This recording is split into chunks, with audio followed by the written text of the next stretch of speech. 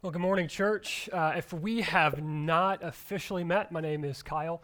I get the privilege of being our lead pastor here, so a lot of my responsibility deals a lot with what we're about to do this morning with preaching God's Word. And it's really an honor. I was standing in the back just a minute ago thinking about the fact that I get to do this for a job and that I get to come in here with you guys this morning and worship alongside you guys is a blessing.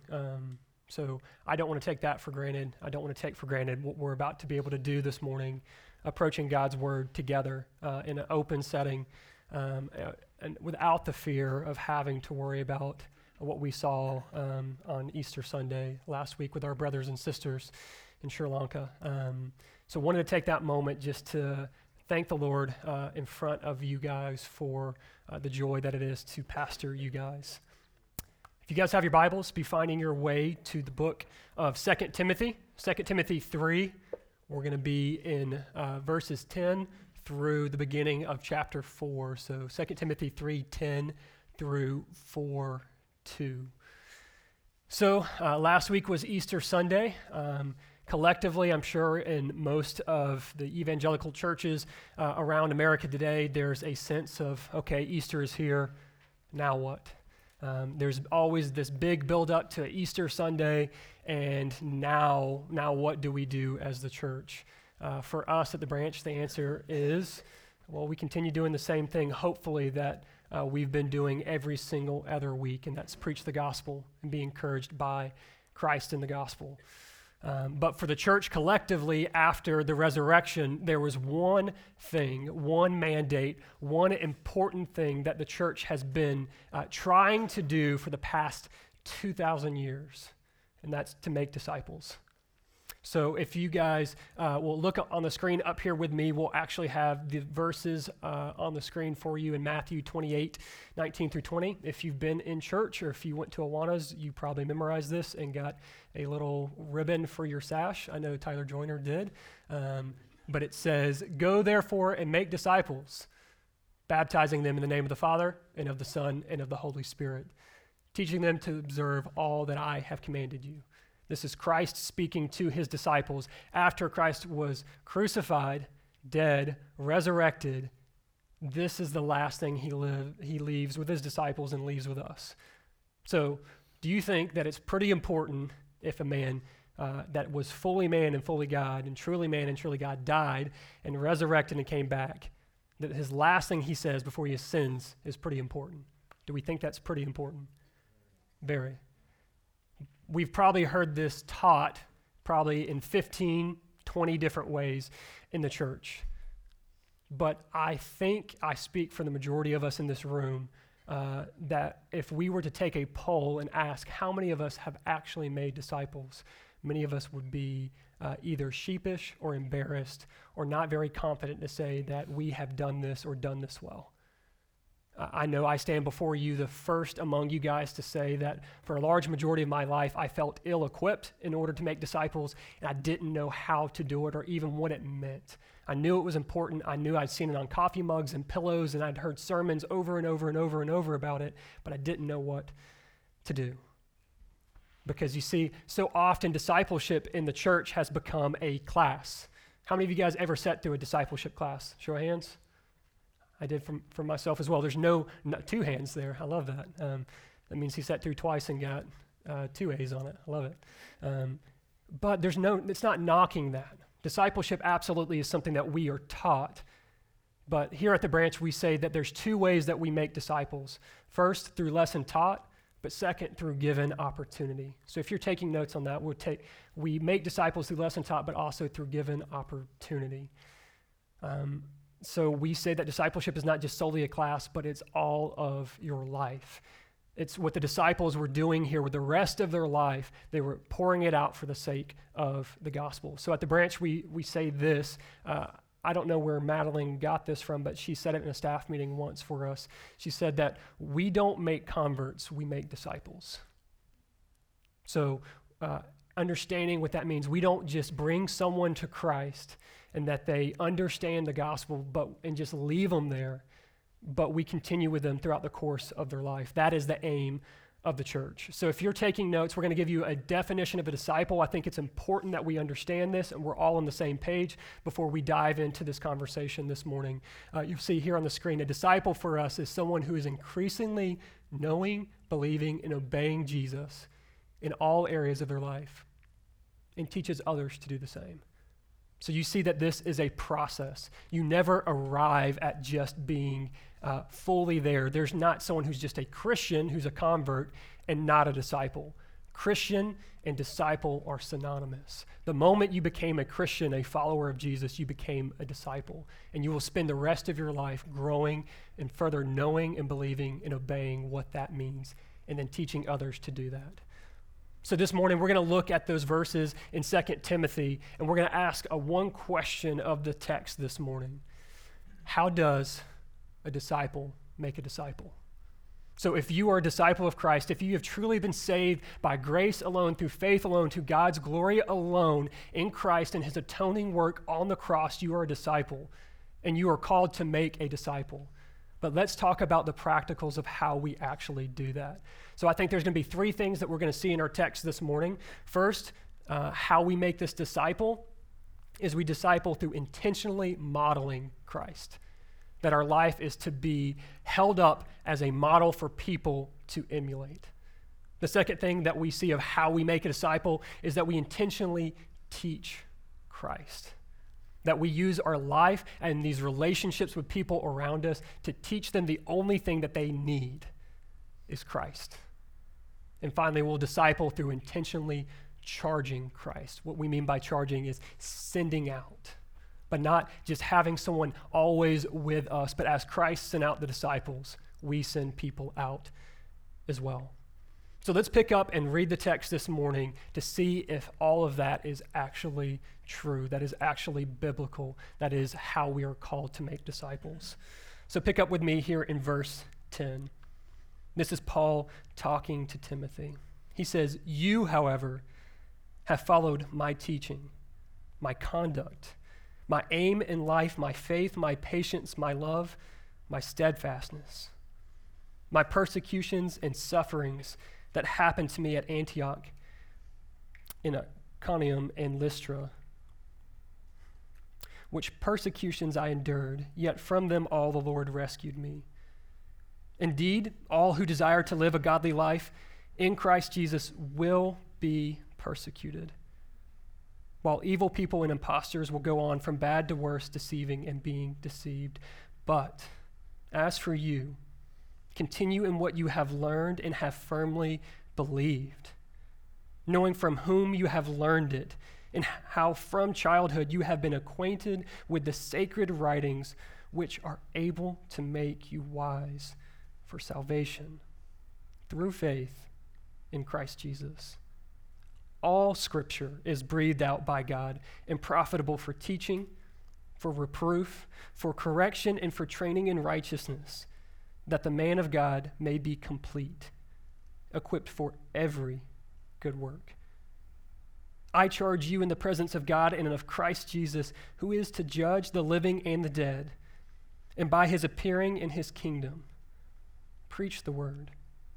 Be ready in season and out of season. Reprove, rebuke, and exhort with complete patience and teaching." Father, thank you for your word. Thank you that it is true. It is our life source. It is our daily bread. It is our joy that we get to come in here and be molded by your word. God, it is my prayer that this morning is all about you, that you would strengthen and embolden me to preach nothing besides your word. God, as we seek to obey your call to make disciples, God, would you show us how to do that so that way we would leave from here encouraged and equipped, exhorted and rebuked, corrected and trained in all righteousness, that your name would be glorified in Milledgeville, in our families' lives, in our children, in our jobs at Georgia College, wherever you send us, Father, that we would make disciples who make disciples. So, Father, we're dependent on you this morning. It's in your name we pray. Amen. So as we're looking at this text this morning, we see that Paul is really mentoring Timothy. He is what he calls his spiritual father, that as Paul was on these missionary journeys, that he picked up and found Timothy on one of these journeys and just brought him under his wing and said, just follow me as I follow Christ. That we get to see that this letter is an encouragement to a young man in the faith. You could say that this letter was written exactly for the purpose of discipleship, to encourage a young man to do what Paul has done. Now, I think it's important that we realize here, too, that Timothy was not fully Jewish. His dad was what we call a Gentile. He's probably a Roman citizen, but his mom was a Gentile. So he grew up with a little bit of understanding of what the sacred text or the scripture of the Old Testament would have been. Probably very similar for most of us in this room, that we are pretty familiar with Scripture, that we've grown up in and around the church, and we've heard that Great Commission over and over and over again. And that's a great foundation for us to start on. But if we think that is the pinnacle, inevitably we will fall short in making disciples, as we inevitably already have. And into that's what we get to see, that Paul is charging Timothy to do this work of discipling. So the first thing that we get to see as we're trying to answer this question of how does a disciple make a disciple, the first thing that we see is that we disciple through intentionally modeling. Intentionally modeling. That's why in verse 10, back there in chapter 3, when Paul is going through this list of things of what Timothy has seen in Paul, his conduct, his aim in his life, his faith, his patience, his love, his steadfastness through persecution, Paul is saying, look at my life. Model it. We got to see this all throughout our study in the book of Philippians as those two men, Paul and Timothy, planted this church together, that Paul was always calling believers to model his life. If we are seeking to make disciples in this room, the first thing I want to encourage you with is that your life must reflect Christ. If your life is not a living testimony to the goodness of Christ, you will never make a disciple worth making. Because all of us in this room, the truth is, from the outset, let's get this out of our mind that we have never made a disciple. We have all in this room made a disciple. The question is, are we making good ones? Is our life worth replicating for the sake of the gospel? Is our aim, is our conduct reflecting of Christ? We are called followers of Christ as disciples. Are we following Christ, model and aim, as he loved the world in his children and poured out his blood? Are we willing to do the same? So with this modeling, we get to see this all throughout Scripture. Paul is encouraging the church in Corinth in 1 Corinthians 4:16. He says, I urge you then, be imitators of me.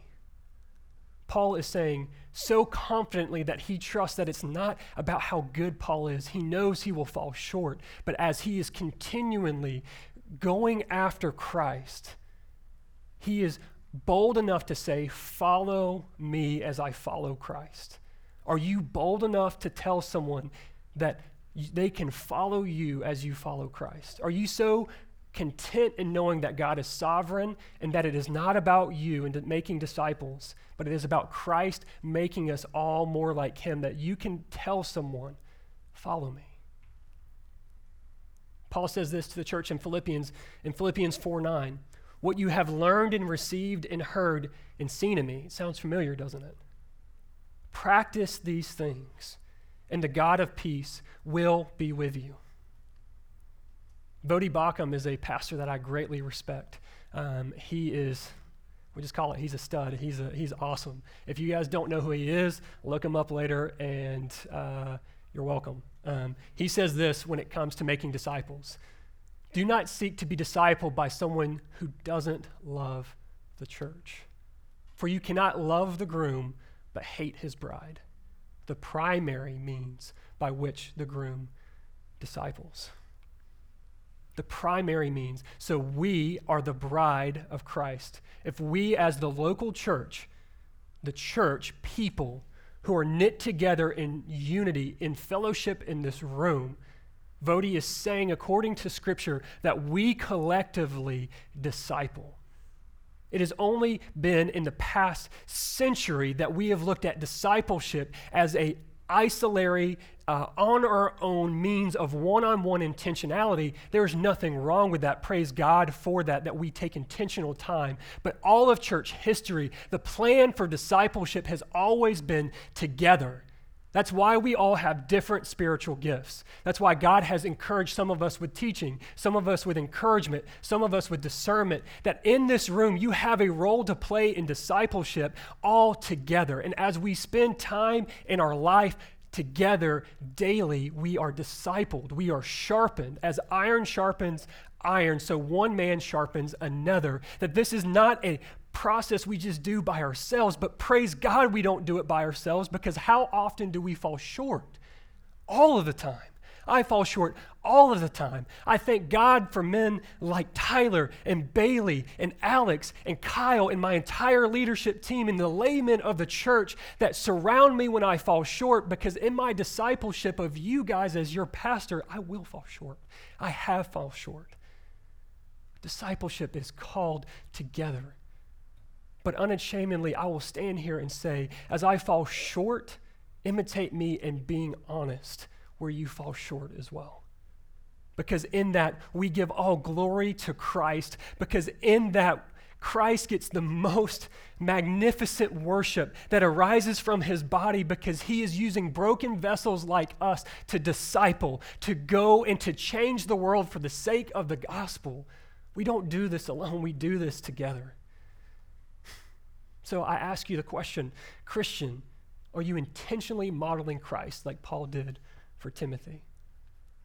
It can be for maybe one person, yes, that you're intentionally trying to invest in.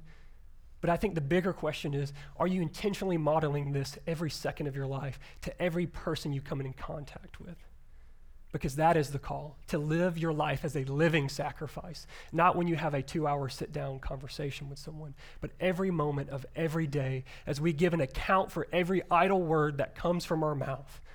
This is discipleship every single day. We do this all the time. Whether we realize it or not, we do this. That's why when we get around little kids, we realize that we're a role model, don't we? We guard our words. The way we act is completely different. Maybe the way that we carry ourselves, how we talk to our friends. Because when we get around someone we know that is so impressionable, that's soaking up everything we say or do, we know that we're a role model. The truth is, everybody you come in contact with is soaking up a little bit more of you and your love for Christ. So as you would be a role model for that child, be a role model for anyone and everyone that comes in contact with you for the glory of Christ. Do we model the love of Christ as Christ died the death that we deserved and poured out his life for us on the cross? How often do we die to ourselves in this fellowship, in this unity? As Christ first served us by wrapping himself in human flesh and coming and living the life that we never could, do we serve in that same manner, although that Christ was in the form of God, did not consider equality with God something to be grasped, but he emptied himself and took on the form of servant and came in the likeness of men? Do we model ourselves after Christ? If we're seeking to make disciples, that is the first thing we do. We live that life modeled after Christ. Because you see that we are free from feeling like we have to have it all together. Because Christ already died for that sin that we are so easily entangled by every single day. He's already died for it. We talked about this last week, that we were dead in sin, but now we're dead to that sin. You're free. You're free to realize that you will fall short. Is that not a freeing thought to you if you're sitting back saying, I don't know if I can disciple, I don't know if I'm ready? It's free to know that you will make a mistake. It's why we do this together, to pick each other up in this process. Because you see, we don't only just model our life for discipleship, with intentional means, but we intentionally teach. We intentionally teach Christ. So I pick back up in verse 14 with me when Paul says, "But as for you, continue in what you have learned and firmly believed." So he's been taught something. If he has learned something, Paul and others have intentionally taught him something. And you've learned it. And from how childhood you have been acquainted with the sacred writings, like we said, that's the Old Testament writings, which are able to make you wise for salvation through Christ Jesus. Just side note here. This is sacred writing of the Old Testament, making you wise for salvation. Do we not see the sufficiency of the Old Testament even there, that all of Scripture is about Christ and his redeeming work and the foreshadowing into the New Testament there? Don't let anyone tell you that as we get to see the tail end of these verses that all of Scripture is not profitable. Absolutely is, because it is. In verse 16, all Scripture is breathed out by God and profitable for teaching, for reproof and correction, for training in righteousness, that the man of God may be complete, equipped for every good work. You see, there was an intentional teaching that Paul gave to Timothy. It's not just talking about God. It is the heartbeat of the gospel. If the gospel, according to Romans 1:16, is the power unto salvation, and that's why Paul is not ashamed, we can't have a junk drawer, if you will. This is what Matt Chandler calls it, a pastor that I greatly respect, in a book called Explicit Gospel. We as the evangelical church have been okay with having the gospel be so watered down that anytime we're talking about God, it's as if though we're talking about the gospel. That is simply not true.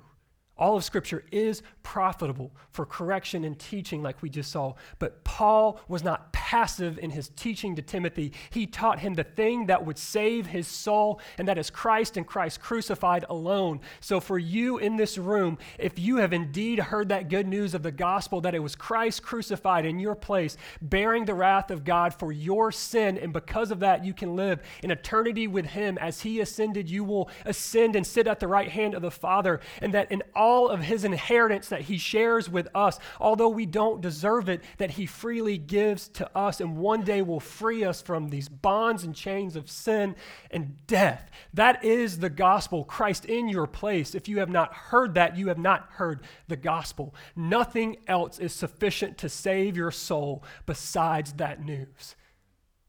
If you are making disciples and you are not telling them that, you are not teaching them the gospel. You are not making a disciple.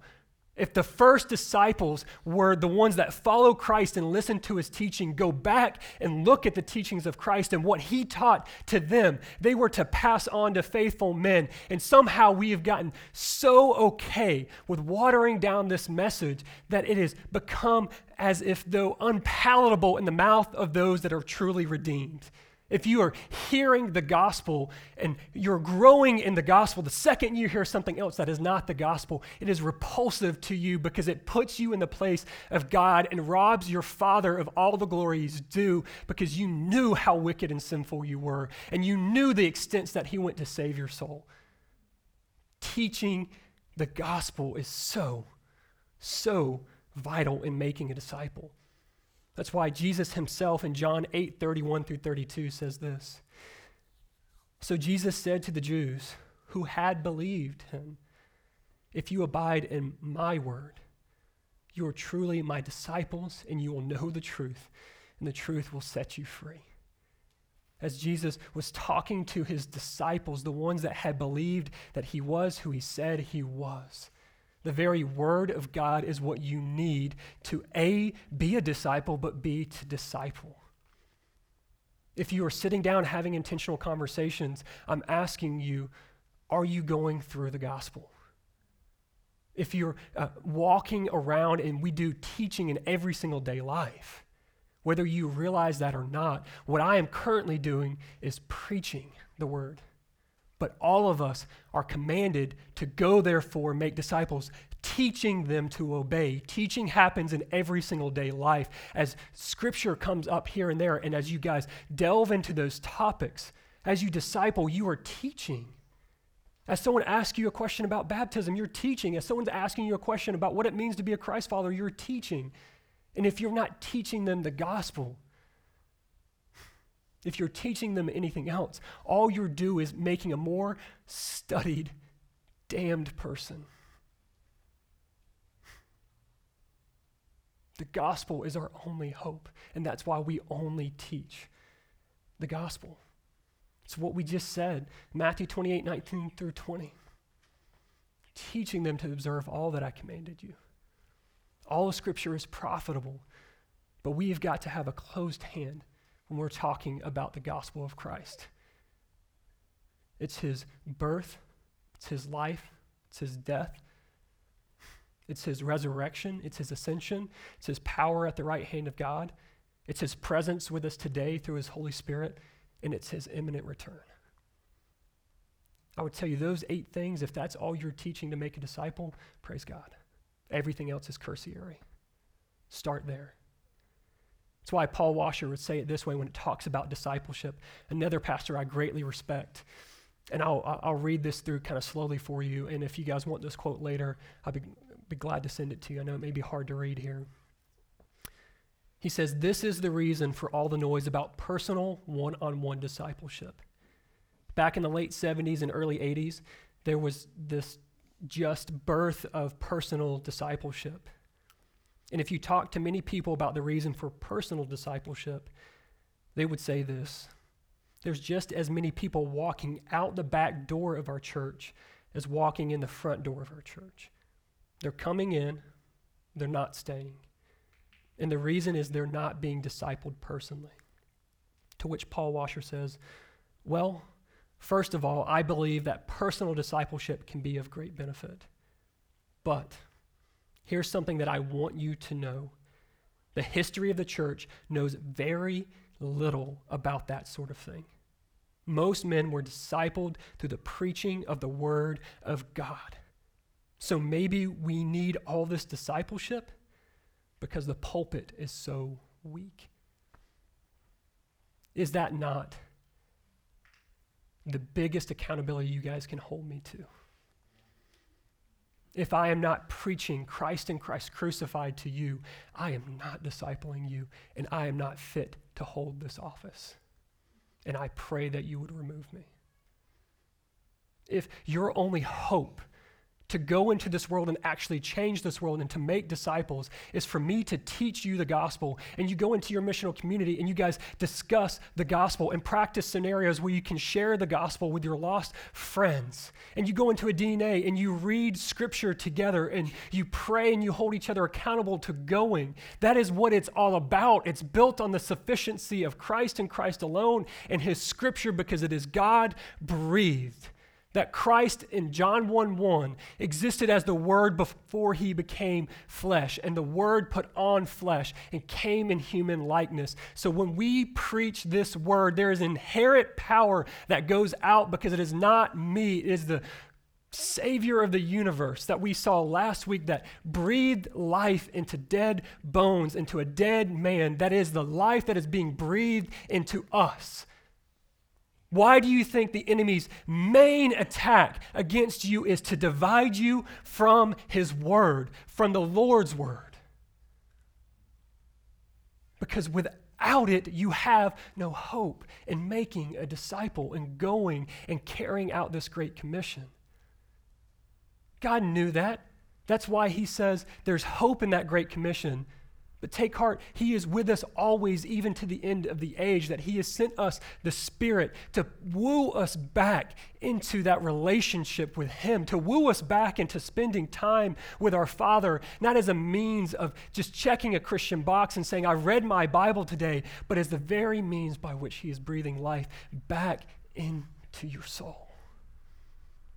Don't neglect that personal spiritual discipline, not because that's what you're supposed to do, because that's your only way of carrying out the Great Commission.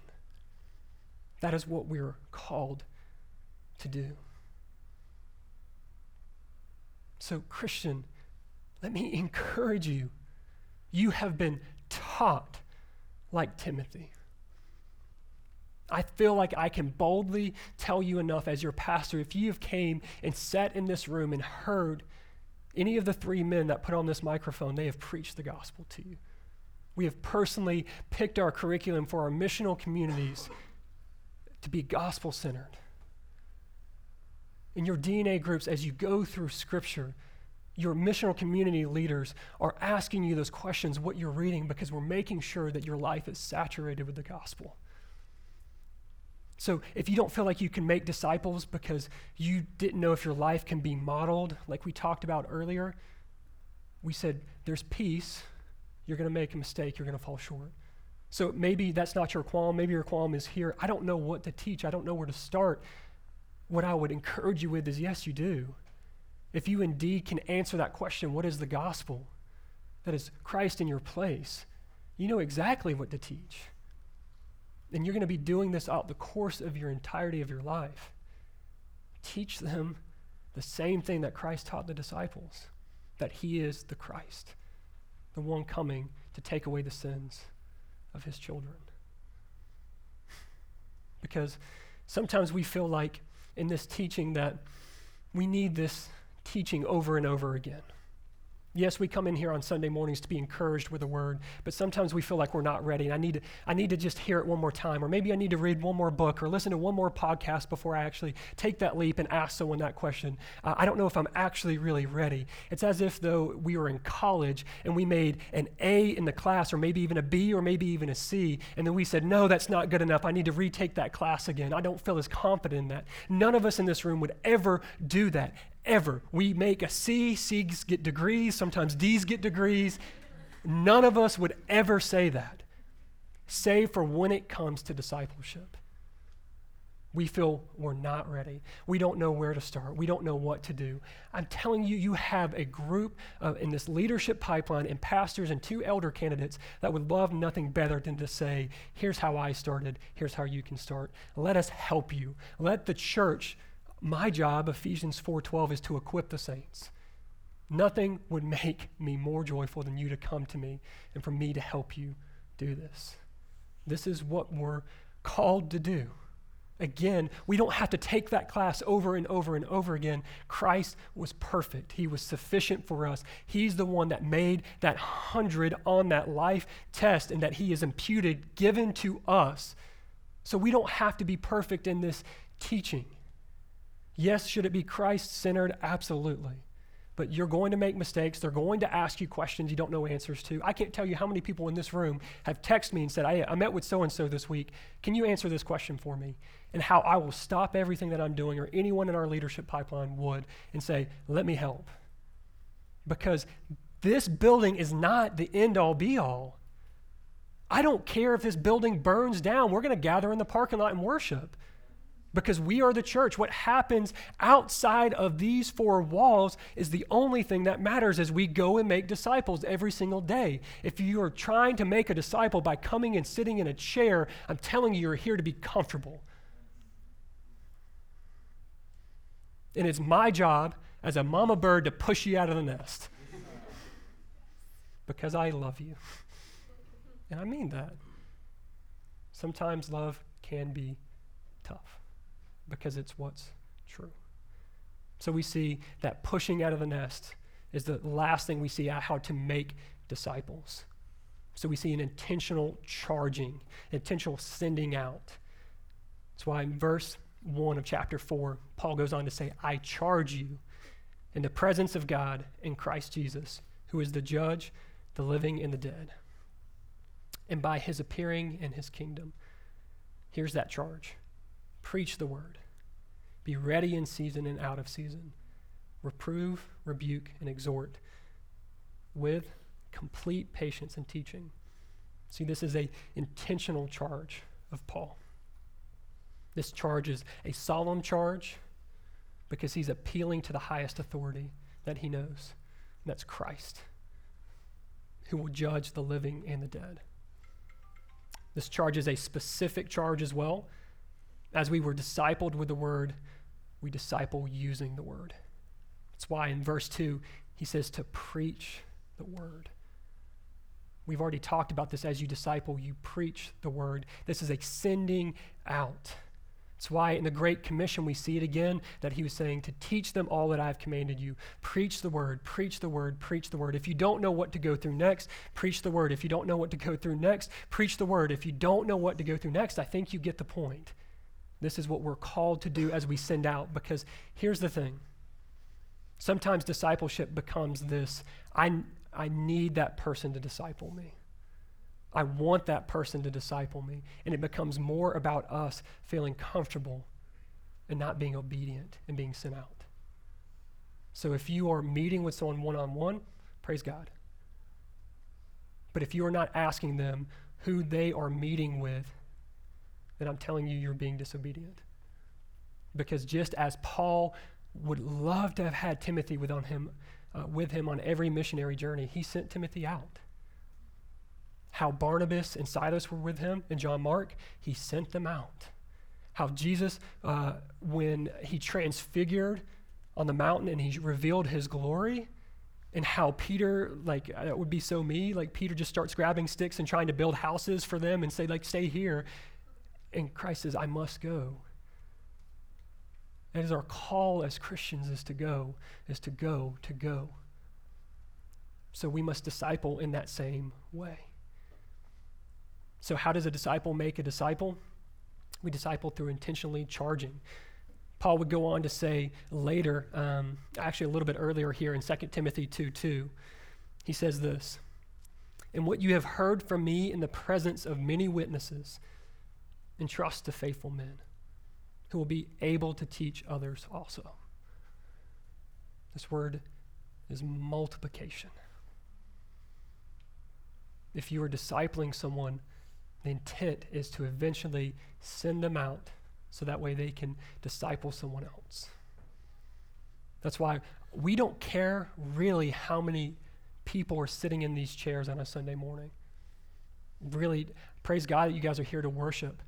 But if you guys were not here because you were with your lost friends, sharing your life with them, evangelizing, praise God. We don't want to forsake the gathering of the local church, but this is not the end-all be-all. I'd much rather you be going and multiplying and making disciples.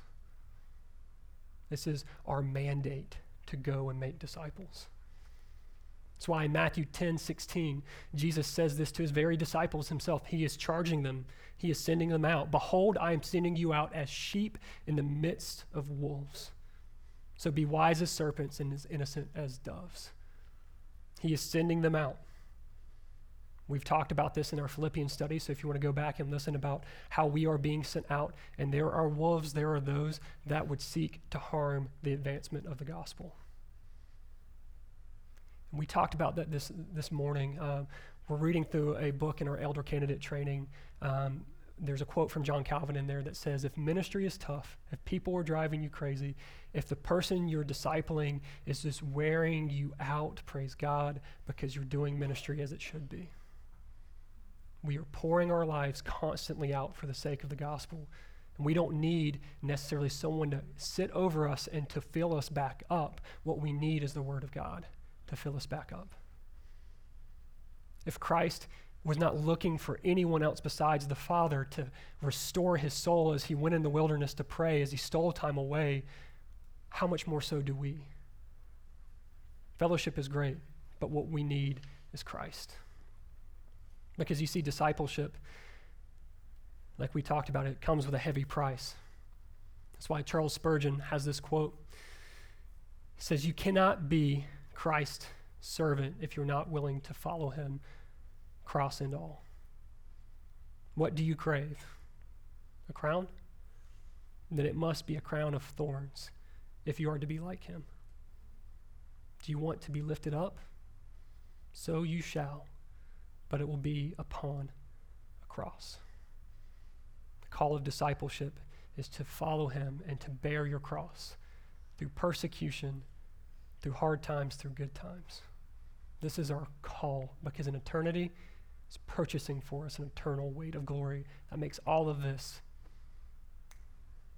vapor, nothing.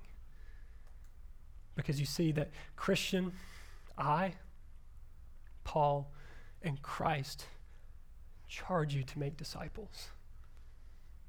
It's like a battle cry. And this charge, as Paul is sending Timothy out, he says, I charge you in the presence of God. It's as if though he is sending him out into a battle by which he knows there will be casualties, by which he knows there will be pain, that he knows there will be sorrow. As we're sent out, we know there's going to be pain. There's going to be sorrow, but it's not a whimper as we're sent out. It's a cry of victory.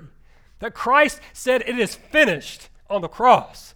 He's not saying it is finished, I have taken this, and it's a weak, feeble cry, but it's a shout of acclamation that from redemption, history past to present to future, as we are charged to go out and make disciples, we will be successful because Christ is the one who is making disciples through us. It is about him and his glory.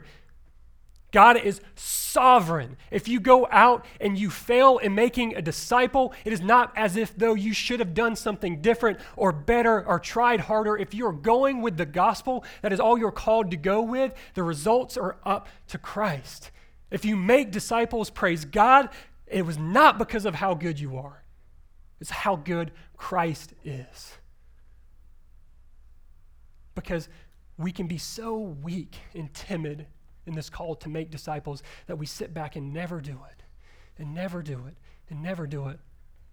Right? Don't we all feel that in our bones? But isn't the church here today? Aren't we alive? Aren't we celebrating? You know why? Because it wasn't sinful, broken men that accomplished this great commission. It's Christ through his Spirit in us that is accomplishing that work he's called us to, that he who began a good work is going to bring it to completion at the day of Jesus Christ. So as an eternity past, as the Godhead triune, co-equal in power and majesty and glory, decided that this was going to be the redemptive history of mankind, that he was going to send part of himself, identifying with us in our weakness, wrapping himself in human flesh, and that he would come lowly in a manger as a baby to live that life of perfection that all of us in this room are so desperately trying to live that we were never called to. And on Calvary, he poured out that perfection and that blood and covered his children in his righteousness, ascended to the right hand of the Father. And he is sitting there, making intercession for you even now. As you feel weak and tired, and don't know if you can accomplish this, he's not only praying for you, but he has sent his Spirit that lives inside you to remind you of all truth. That we can make disciples, that make disciples, that make disciples, because that's how we're here 2,000 years later. And that our King will come again. And as we talked about the bride and the bridegroom, at a wedding, the wedding bells will ring, and we, the bride, will be gathered together, all of those that were made to be disciples.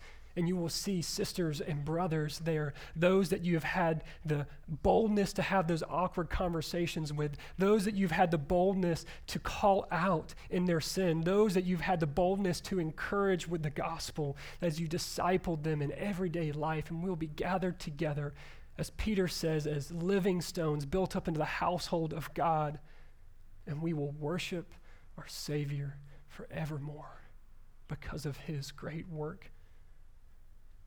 This is the gospel. So if you have never heard that news, Christ, when he first called his disciples, when they were out in boats, he said, "Come and follow me." And the Spirit entered their heart, regenerated their heart, and they dropped their nets and followed. So if you have never heard this good news, if the Spirit is saying, "Come follow me," he will soften your heart and allow you to drop those nets, those things that you think are so important besides him. And you will follow him. And we would love nothing better to then rejoice with you. As we continue into that worship, Bailey and Tyler and I would love to just talk to you about it. But if you are indeed a disciple already, if you are a Christ follower, as you leave these doors, you are discipling.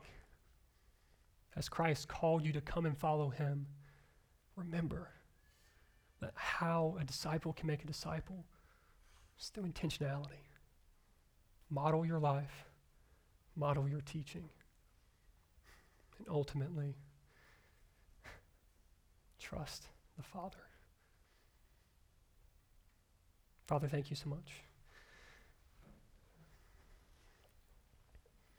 And thank you that you came and you wrapped yourself in human flesh. That you first called us and we came running. So God, that is your commission for us to go out and make disciples. As difficult as it seems to be, let us not buy into that lie. Are there times that it can be difficult? Yes. Is there times it can be painful? Yes. Are there times we feel ill-equipped? Yes. But then all we do is we remember that you are with us. That it takes one simple act of obedience to make that phone call to that person you've been asking us to reach out to have that intentional conversation in class, to send that text message we've typed out 1,000 times and deleted. God, I pray that this church would be a church that takes disciple making seriously. That to your glory we would intentionally meet in coffee shops and restaurants all across this county, but that we wouldn't do this alone. That we would join in with the chorus the church has been singing for 2,000 years, and to do this in the fellowship of other believers.